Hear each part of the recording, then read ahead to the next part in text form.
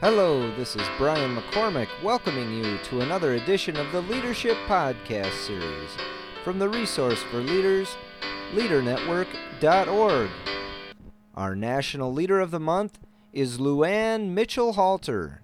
Luann is a noted author, entrepreneur, motivational speaker, and philanthropist. She has dual citizenship in the United States and Canada. Through facing more than her share of adversity in her life, Luann has developed the sagely wisdom that comes from such experience. She has used that wisdom to help her achieve amazing personal and professional success in her life. She has also turned her own experiences into meaningful lessons that we all would do well to learn from. What a positive and remarkable leader Luann is. Luann Mitchell-Halter and I spoke about her life, her leadership, and the wisdom she has gleaned from her experiences. Excerpts of our conversation are in 2 podcast episodes. In episode 1, Luann discusses the book she recommends for aspiring leaders, the place in the world she most likes to visit, her advice for aspiring leaders, and her anecdote for practicing effective leadership. In episode 2, Luann discusses the traits most important in a leader, describes what organizations can do to encourage or stifle leaders, talks about what lessons she has discerned from the challenges she faced in her life, recounts the important advice she received from her mother, and discusses a poem she highly recommends and how its message applies to our lives. And now, here is episode 1 with National Leader of the Month, Luann Mitchell-Halter. First, I'd like you to, if you would, talk a little bit about the books you recommend for aspiring leaders. You had listed a few books, and I was wondering if maybe you could share a few thoughts on each of them. First, you had mentioned Think and Grow Rich. Can you talk about why you recommend that book? Well, Think and Grow Rich by Napoleon Hill, Dr. Napoleon Hill, has been something I was actually brought up on. I've been very, very blessed in that my parents were strong advocates of motivational reading and reading in general. My father was a school teacher, high school teacher, and so we had a massive library. He also, he would go door to door and sell Encyclopedia Britannica. And there was something in those days called Childcraft that he also brought home and made certain I started to read. So, and in addition to the Holy Bible, which I'm greatly appreciative because we had a spiritual base. So we had a library that contained a lot, and Dr. Napoleon Hill and Think and Grow Rich was a main part of that. And because he didn't just talk specifically around greenbacks, he spoke to the value and the contribution that each of us make as individuals, and with our spins around the sun and our own ability to do good work in this life. And so it was really instilled in me that to search out those types of literature, literary works, and to follow those programs and those leadership qualities.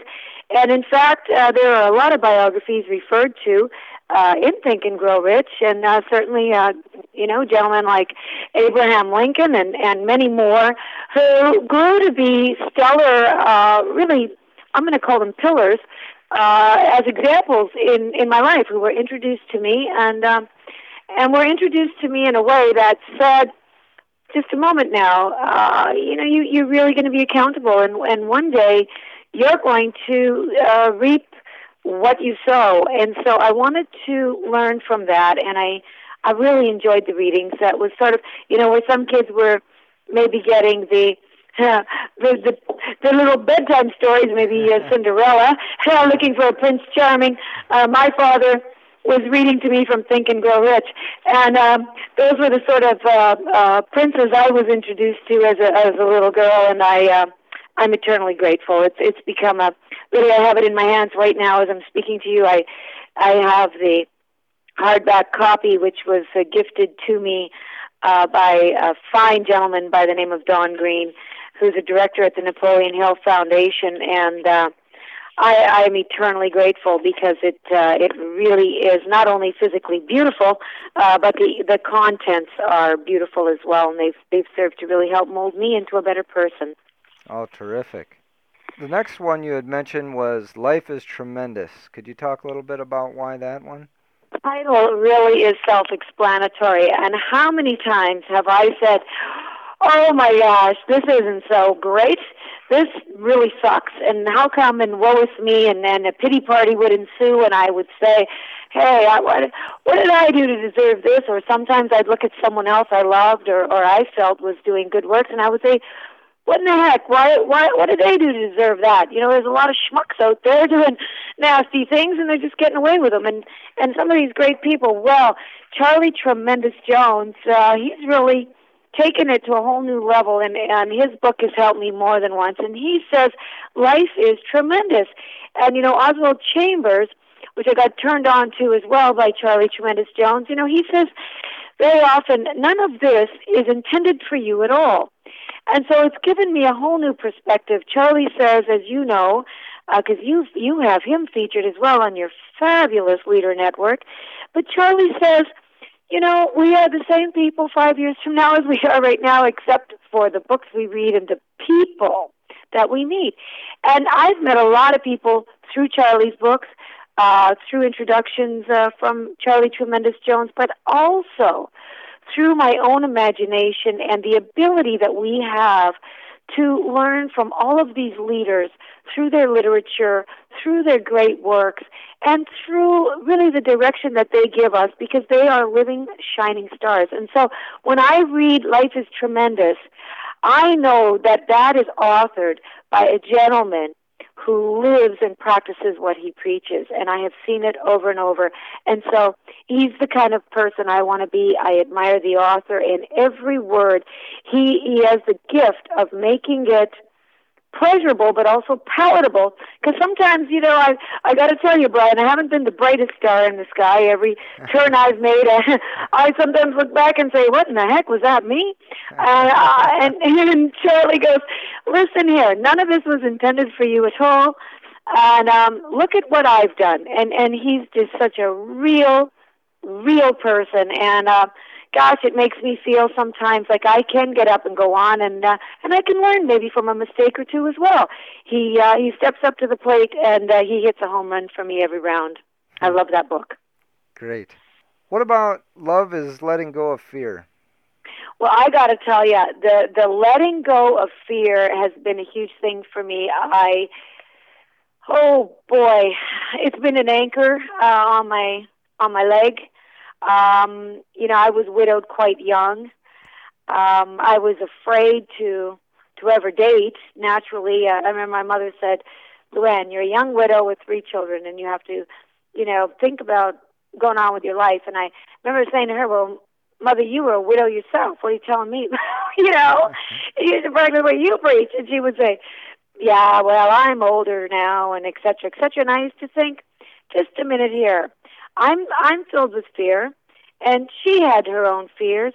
And one day we sat down and we said, "What are you afraid of?" And she said, "You know, Luann, I'm not afraid to go home or make my transition in this life, but I'm kind of afraid sometimes that I wasn't a good mom, or, you know, I'm looking back more than I used to, and or maybe I could have been a better wife, or maybe I could have had that career I always wanted, but I chose to be a homemaker." All of these things, and they're not regrets, they're fears. And I said, "Well, what in the world would make you fear?" And she said, "Well, now, you know," and at that point she was 70 years old.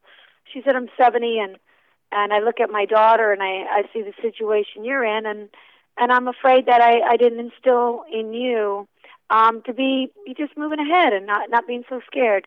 So we both read that book together. So that's kind of a landmark book for me, because it's the one I read with my mother when she spoke to me as a 70-year-old woman, and I was a young widow that had just lost her husband to a chronic illness, and my mother was a caregiver to my father, who had Alzheimer's disease. So, and my father had just passed away. So it was something that my mother and I went through together, becoming widows. is something a mother doesn't dream of doing with her daughter. I think they think about a trip to Hawaii or maybe Right. Christmas with the kids, but we don't always dream that we might both become widows at the same time, and that was my circumstance. And so I'm eternally grateful for that, because I envision her and I sitting together and reading to each other, and it was a very powerful breakthrough for us as two women. And but also I got to know her on another level, and she got to know me. And so I think that's lovely when we can read to each other and grow, and that book's a mark for me for that. Sure. And Yeah. then the final one is feel the fear and do it anyway. Yes, and that's what led me from that experience to that one, because Dr. Susan Jeffers, she wrote that book, and she suffered from breast cancer, and she doesn't term it the way I did. She says that she, and she has a very funny way of putting it, but she says that she's sort of like, a pirate's dream, sunken chest and all. And I thought to myself, well, for goodness sakes, if a woman like that can make someone smile and sincerely grab that, because some of my greatest heroes, like Norman Vincent Peale and others, they said laughter is the best medicine, and this is what her book is all around. It's around taking sort of reverse pinning fear, but feeling it and acknowledging it as something that we humans have. All of us are, maybe every now and then we're going to be afraid. Well, if we open a business, we might lose it all, or if we, enter a marriage, maybe it won't work out, or if we were to walk across the street, maybe we'll get hit by a bus. You know what I mean? We can go that way. But she says, no, feel the fear and do it anyway. Know that God has a plan for each and every one of us, and know that you are called to do great works in this life. And when it's your turn at bat, go on up there. Don't just start thinking, what if I strike out? What if everyone laughs at me? Go on up there and take a challenge, and you got to take your gifts to the world, because our life, I believe, and it's been said, is God's gift to us. But what we do with our life is our gift back to God, and that's what that book represents to me, particularly authored by a woman who came through breast cancer and a double mastectomy, and turned it into something that she gave thanks for, and she felt the fear and did it anyway. She's a living example for me to not be so scared and to go ahead and then take my gifts to the world, and I believe everyone should do that. Sure. Well put. You bet. Yeah. For the place in the world I'd like to visit, you had listed Japan. Could you talk a little bit about that? Well, it came up for me. Number one, I was given in this life an opportunity to turn around a bankrupt firm. As a female, and it was a male-dominated industry, it was meat packing. I went into it, and I said to everyone, a lot of people said, oh, that little blonde piece of fluff, what the heck's she going to do in there? We had a slaughterhouse, and it was like, what in the heck? So I walked in there with my 3 little kids, my little ducklings behind me, and I said, all of you could look at me and judge me by what you see, but what you're not seeing is the fact that I'm the ideal consumer. I'd been cooking for a chronically ill husband, and I had also been at home cooking for my kids, myself, and I knew a little more around the grocery industry than maybe some understood, and indeed food service. So my late husband couldn't have a lot of sodium, and there were no products, bacons and hams and some of the other things he would have enjoyed snacking on that I could make for him because of the sodium count. So I said, if we could do a private label, so I began doing that. One of the first places I went was one of the most unlikely candidates in the world for a woman, a young woman like myself, to break a market, but it was Japan.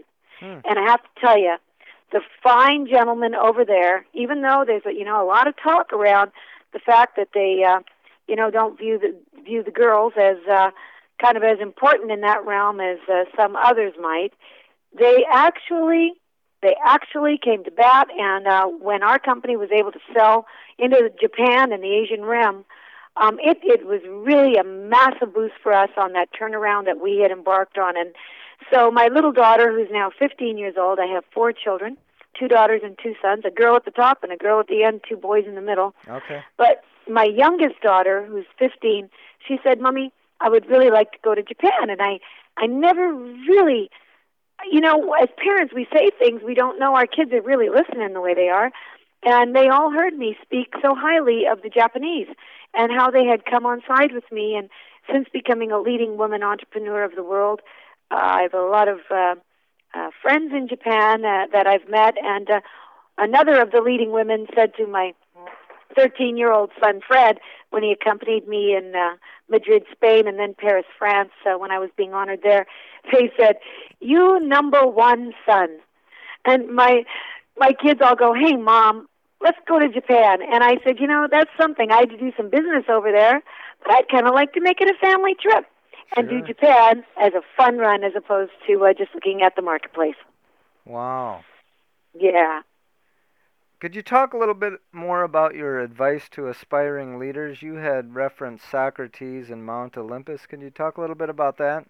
Oh, I'd love to talk about leadership and Socrates because it was said to me, and I often, and I got to tell you, the first 3 months of me going into that company that was in soft receivership, and as tough and strong as I can talk here today, I got to tell you, I had some sleepless nights, and so many people said, "What is a young widow like her doing buying this bankrupt meatpacking firm and going in there and thinking she's going to turn it around?" And a lot of people said, "Look, Luann, Fred wouldn't want that for you." Fred was my late husband. "He wouldn't want that for you and the kids. He wouldn't want you doing this. And, if you sold it right now, maybe you'd get a little something and you could be safe. But if you spiral it into the ground and it goes bankrupt, what the heck does that prove? And you're going to do a disservice and a dishonor to a lot." So there was a lot of stuff going on in my heart and my soul. And then one person stepped up, and it was my girlfriend, Christy, and she said, "You know what? I've watched you over the years."